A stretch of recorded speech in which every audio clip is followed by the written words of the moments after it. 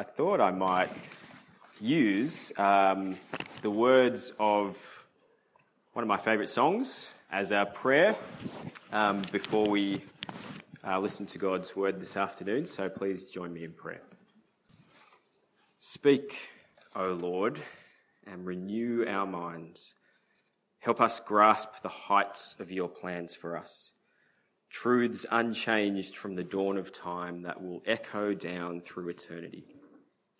And by grace we'll stand on your promises, and by faith we'll walk as you walk with us.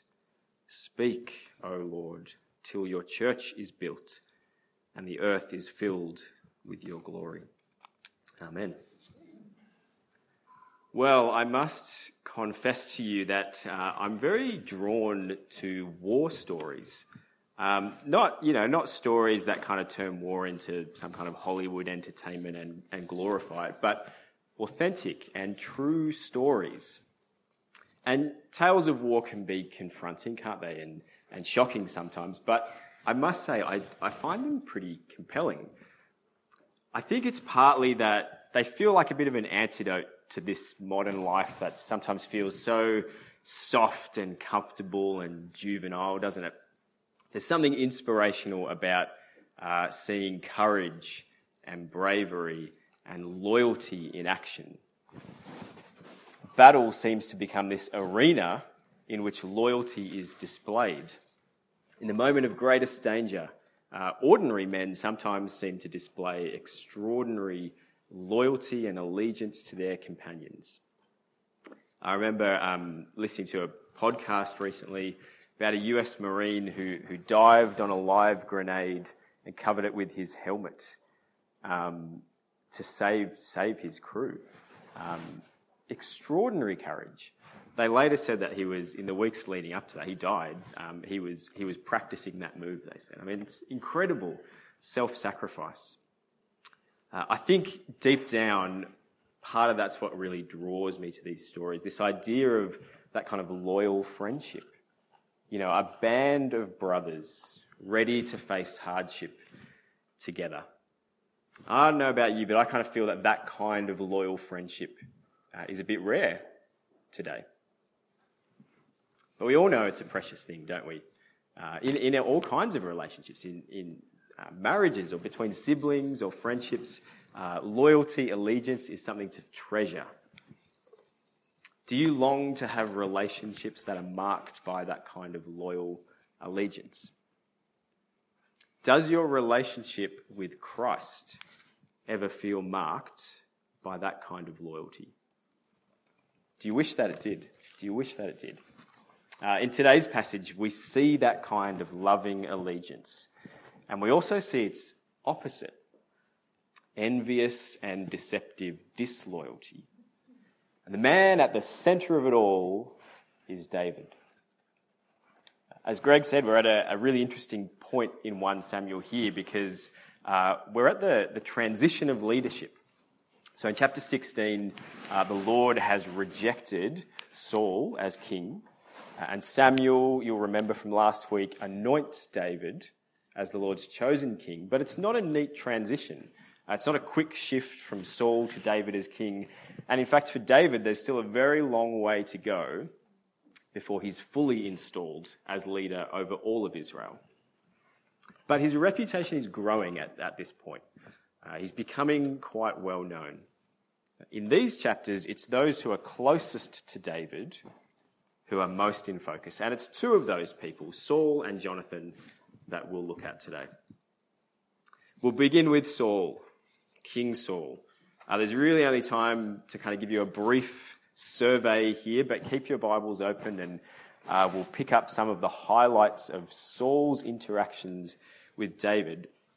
And as we look at his character, you'll see that it's kind of a foil, a contrast to the character of Jonathan that we'll look at next. Well, initially, after David defeats Goliath, it seems that Saul is actually pretty happy to keep him around, which you can understand. He's a military hero. And in verse 5 of chapter 18, he sets David over his army. But things change pretty quickly. One day, Israel's army is coming back from battle, coming back home, and the women of Israel come out into the streets to celebrate, to welcome home this returning army, and they're singing and dancing, and one of their songs goes like this, verse 7. Saul has slain his thousands, and David his tens of thousands. Now, this song isn't necessarily meant to be an insult to Saul. So Hebrew poetry does commonly use this sort of parallel line structure where it will intensify a single idea. So it could be simply that what they're saying is Saul and David have both killed a lot of our enemies. That's a good thing. But maybe it is meant to slightly elevate David. And in any case, that's how Saul interprets it. A bit paranoid, perhaps. He doesn't like it. He's not happy. Verse 8 there you'll see, Saul was very angry.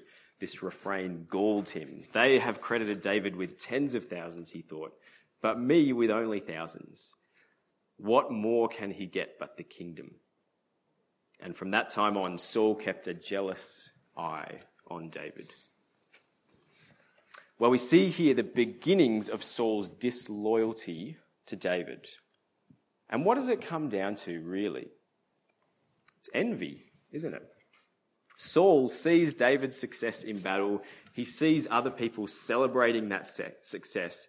And rather than joining them in that celebration, he sees only a threat to his own position and power and reputation.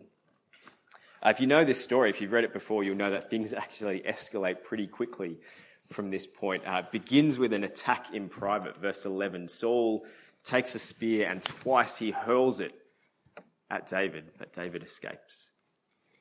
Next, Saul tries some kind of political maneuvering. Verse 13, he kind of punishes David by removing him from his privileged position in the king's inner court, and he demotes him in military rank. That doesn't work. He seems to become more calculating and a bit more deceptive. Verse 17, he promises his oldest daughter to David in marriage. Sounds generous, doesn't it? But what he's actually trying to do is to make David feel obliged now to fight Saul's battles for him, and in doing so, to make him more likely to be killed on the front lines. Saul just wants the Philistines basically to do his dirty work for him. Then, when Saul's other daughter, Michal, falls in love with David, Saul says to David, "Don't worry, the only bride price I require is 100 Philistine foreskins." Interesting.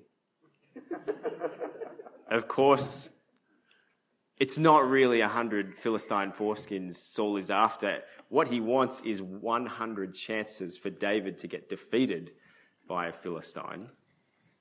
Well, David, once again, the Lord is on his side, and he and his men kill 200 Philistines and bring back the proof.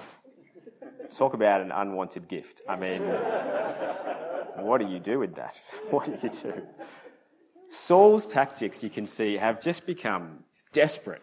He seems driven mad by this compulsion to get David off the scene at any cost. He doesn't even hesitate to use his own daughters in his scheming. It's horrific. Later on, in another outburst, another hot-headed outburst, Saul tries again to impale David with a spear, but David escapes again.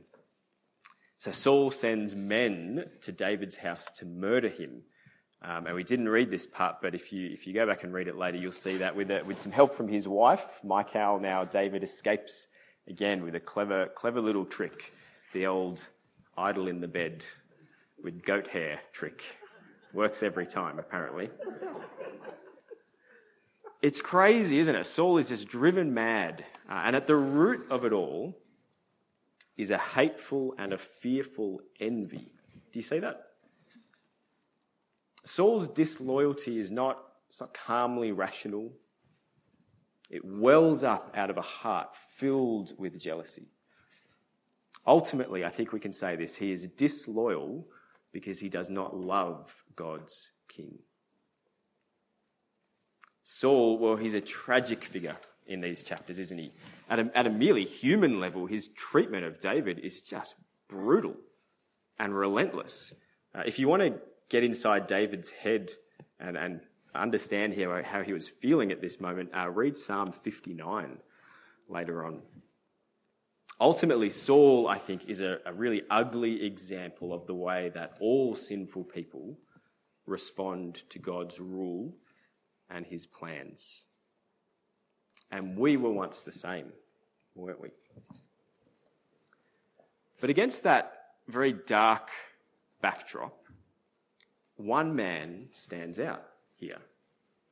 It's Saul's son, Jonathan.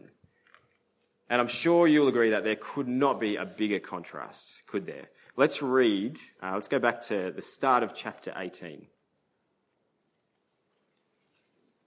After David had finished talking with Saul, Jonathan became one in spirit with David, and he loved him as himself. From that day, Saul kept David with him and did not let him return to his father's house. And Jonathan made a covenant with David because he loved him as himself. Jonathan took off the robe he was wearing and gave it to David, along with his tunic, and even his sword, his bow, and his belt. It's this kind of intensely affectionate scene there, isn't it? But don't forget that these two men are warriors. You know, they're not sensitive New Age guys here. They've both killed enemies in violent hand-to-hand combat. They're courageous, battle-hardened men of war, which I think makes their friendship and this scene all the more moving, really.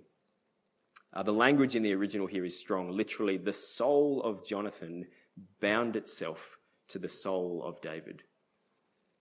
That is the kind of brotherhood that is forged in the furnace of battle, isn't it? It's the kind of bond shared by two men who find their strength in the Lord.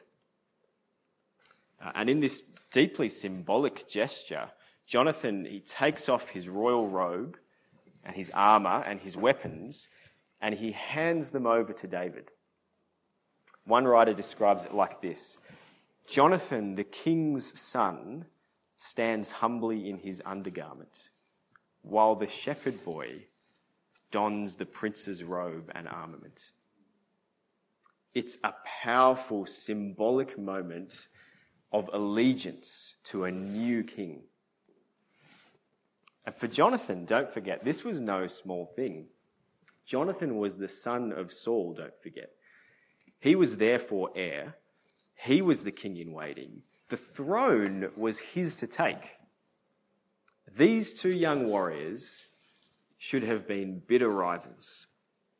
And so for Jonathan to recognize David as God's king was to do nothing less than to surrender his own right to rule.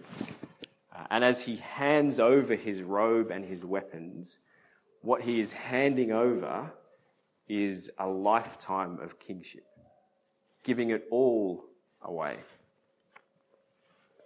And what's more, by his actions, Jonathan puts himself dangerously at odds with his violent father, doesn't he? It begins in chapter 9. Let's read from verse 1 there. Saul told his son Jonathan and all the attendants to kill David.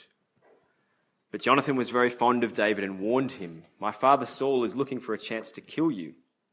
Be on your guard tomorrow morning. Go into hiding and stay there. I will go out and stand with my father in the field where you are. I'll speak to him about you and will tell you what I find out." Jonathan spoke well of David to Saul his father and said to him, "Let not the king do wrong to his servant David. He has not wronged you, and what he has done has benefited you greatly." So you see that Jonathan, he speaks up. He defends David despite the risk, despite the very real risk. In chapter 20, again, which we read part of earlier, Jonathan once more comes to David's defense and his rescue.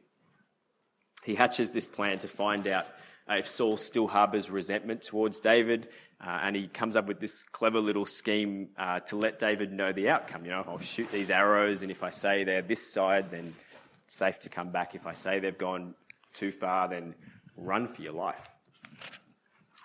Where Saul used his weapon of war, a spear, to attack David, Jonathan uses his weapon of war, a bow and arrows, to defend David, to serve him. And the plan works, but it's not without risk for Jonathan. And when he confronts his father, Saul's anger is kindled. And driven mad, it seems, with rage and envy, Saul craves nothing more than another chance to plunge his spear into David. And yet Jonathan, in verse 32 there, he stands boldly and he says to his father, he's done nothing wrong. Well, Saul at this just explodes in fury, and just as he had hurled his spear at David, he hurls his spear now at his very own son. Do you see the contrast between these men? It's not hard to see, is it? It's not hard to see. For Saul, his disloyalty to David arose out of his hatred. It arose from his jealous refusal to accept David as king. For Jonathan, his devotion, his loyalty to David arose from where? From his love for David. That loyal love is just unmistakable in these chapters, isn't it?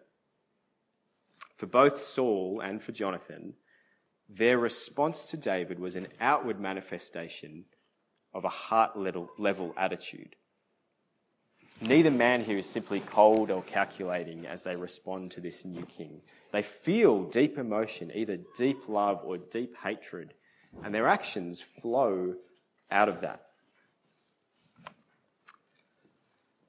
I think it would be a shame if we didn't just stop briefly here to learn from Jonathan and David's friendship, if we could.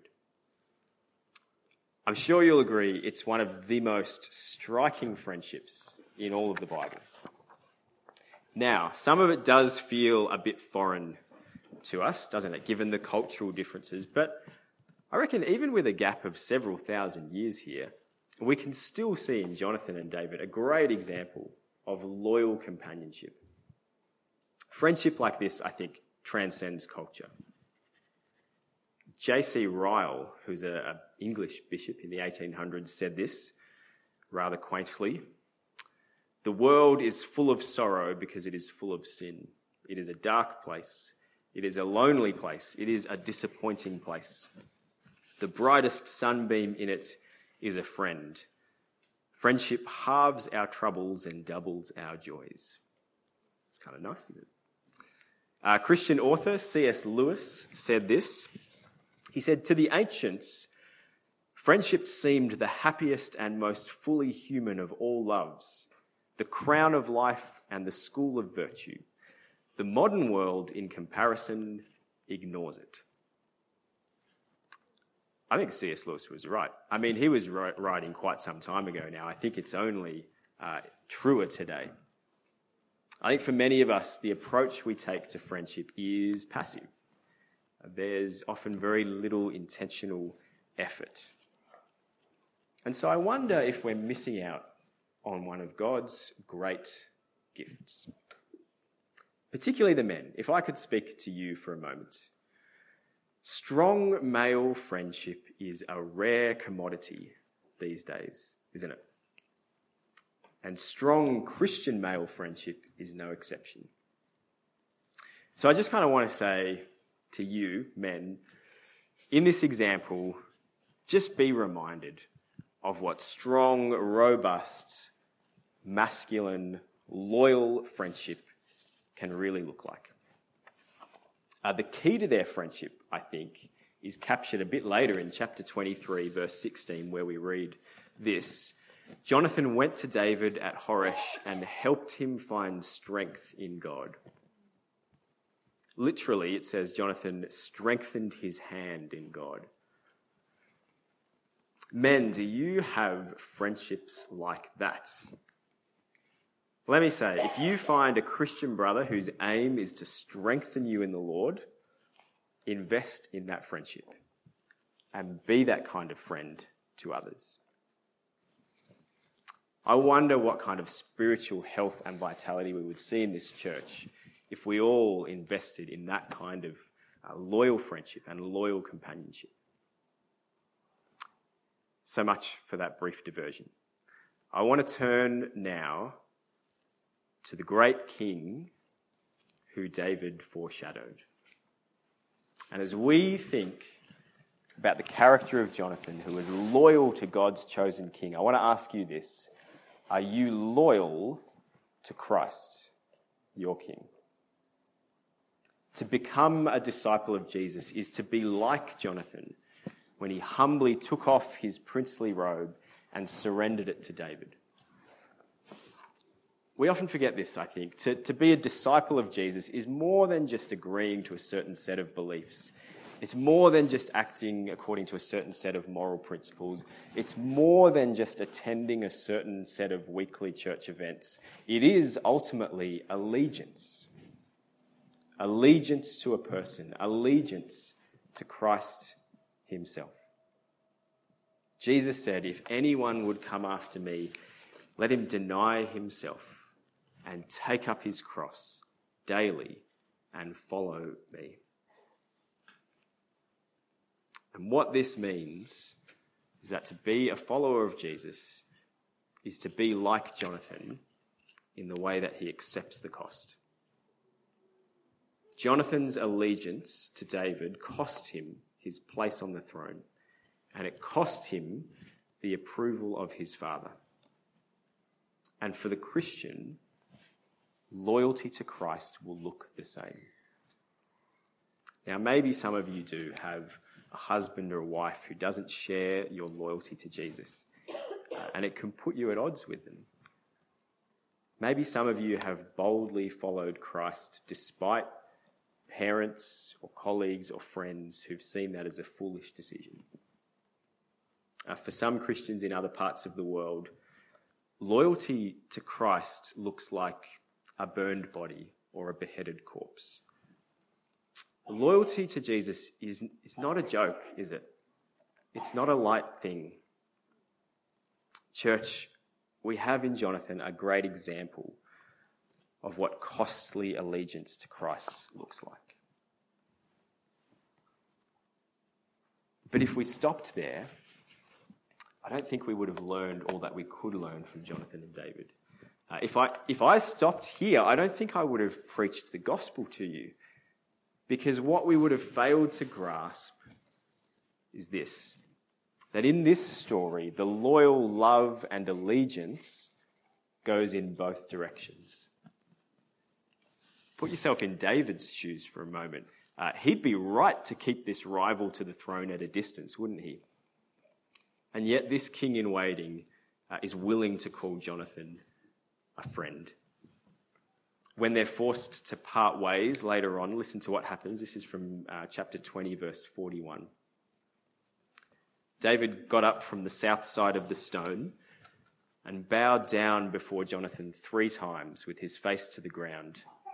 Then they kissed each other and wept together. But, listen to this interesting detail, David wept the most. You see, Jonathan's loyalty to David was not loyalty to a cold and distant king. Theirs was a bond of mutual friendship, mutual devotion and allegiance. And so for Jonathan, loyalty to David wasn't ultimately loss, was it? Despite how costly it looked. No, it was gain. In his allegiance to David, he gained a great and loyal companion, a companion who was God's chosen king.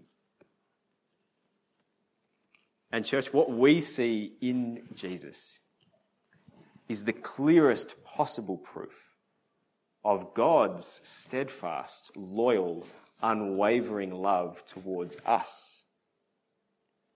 The God of the heavens enters our world, and as a man, he lays down his life for the church.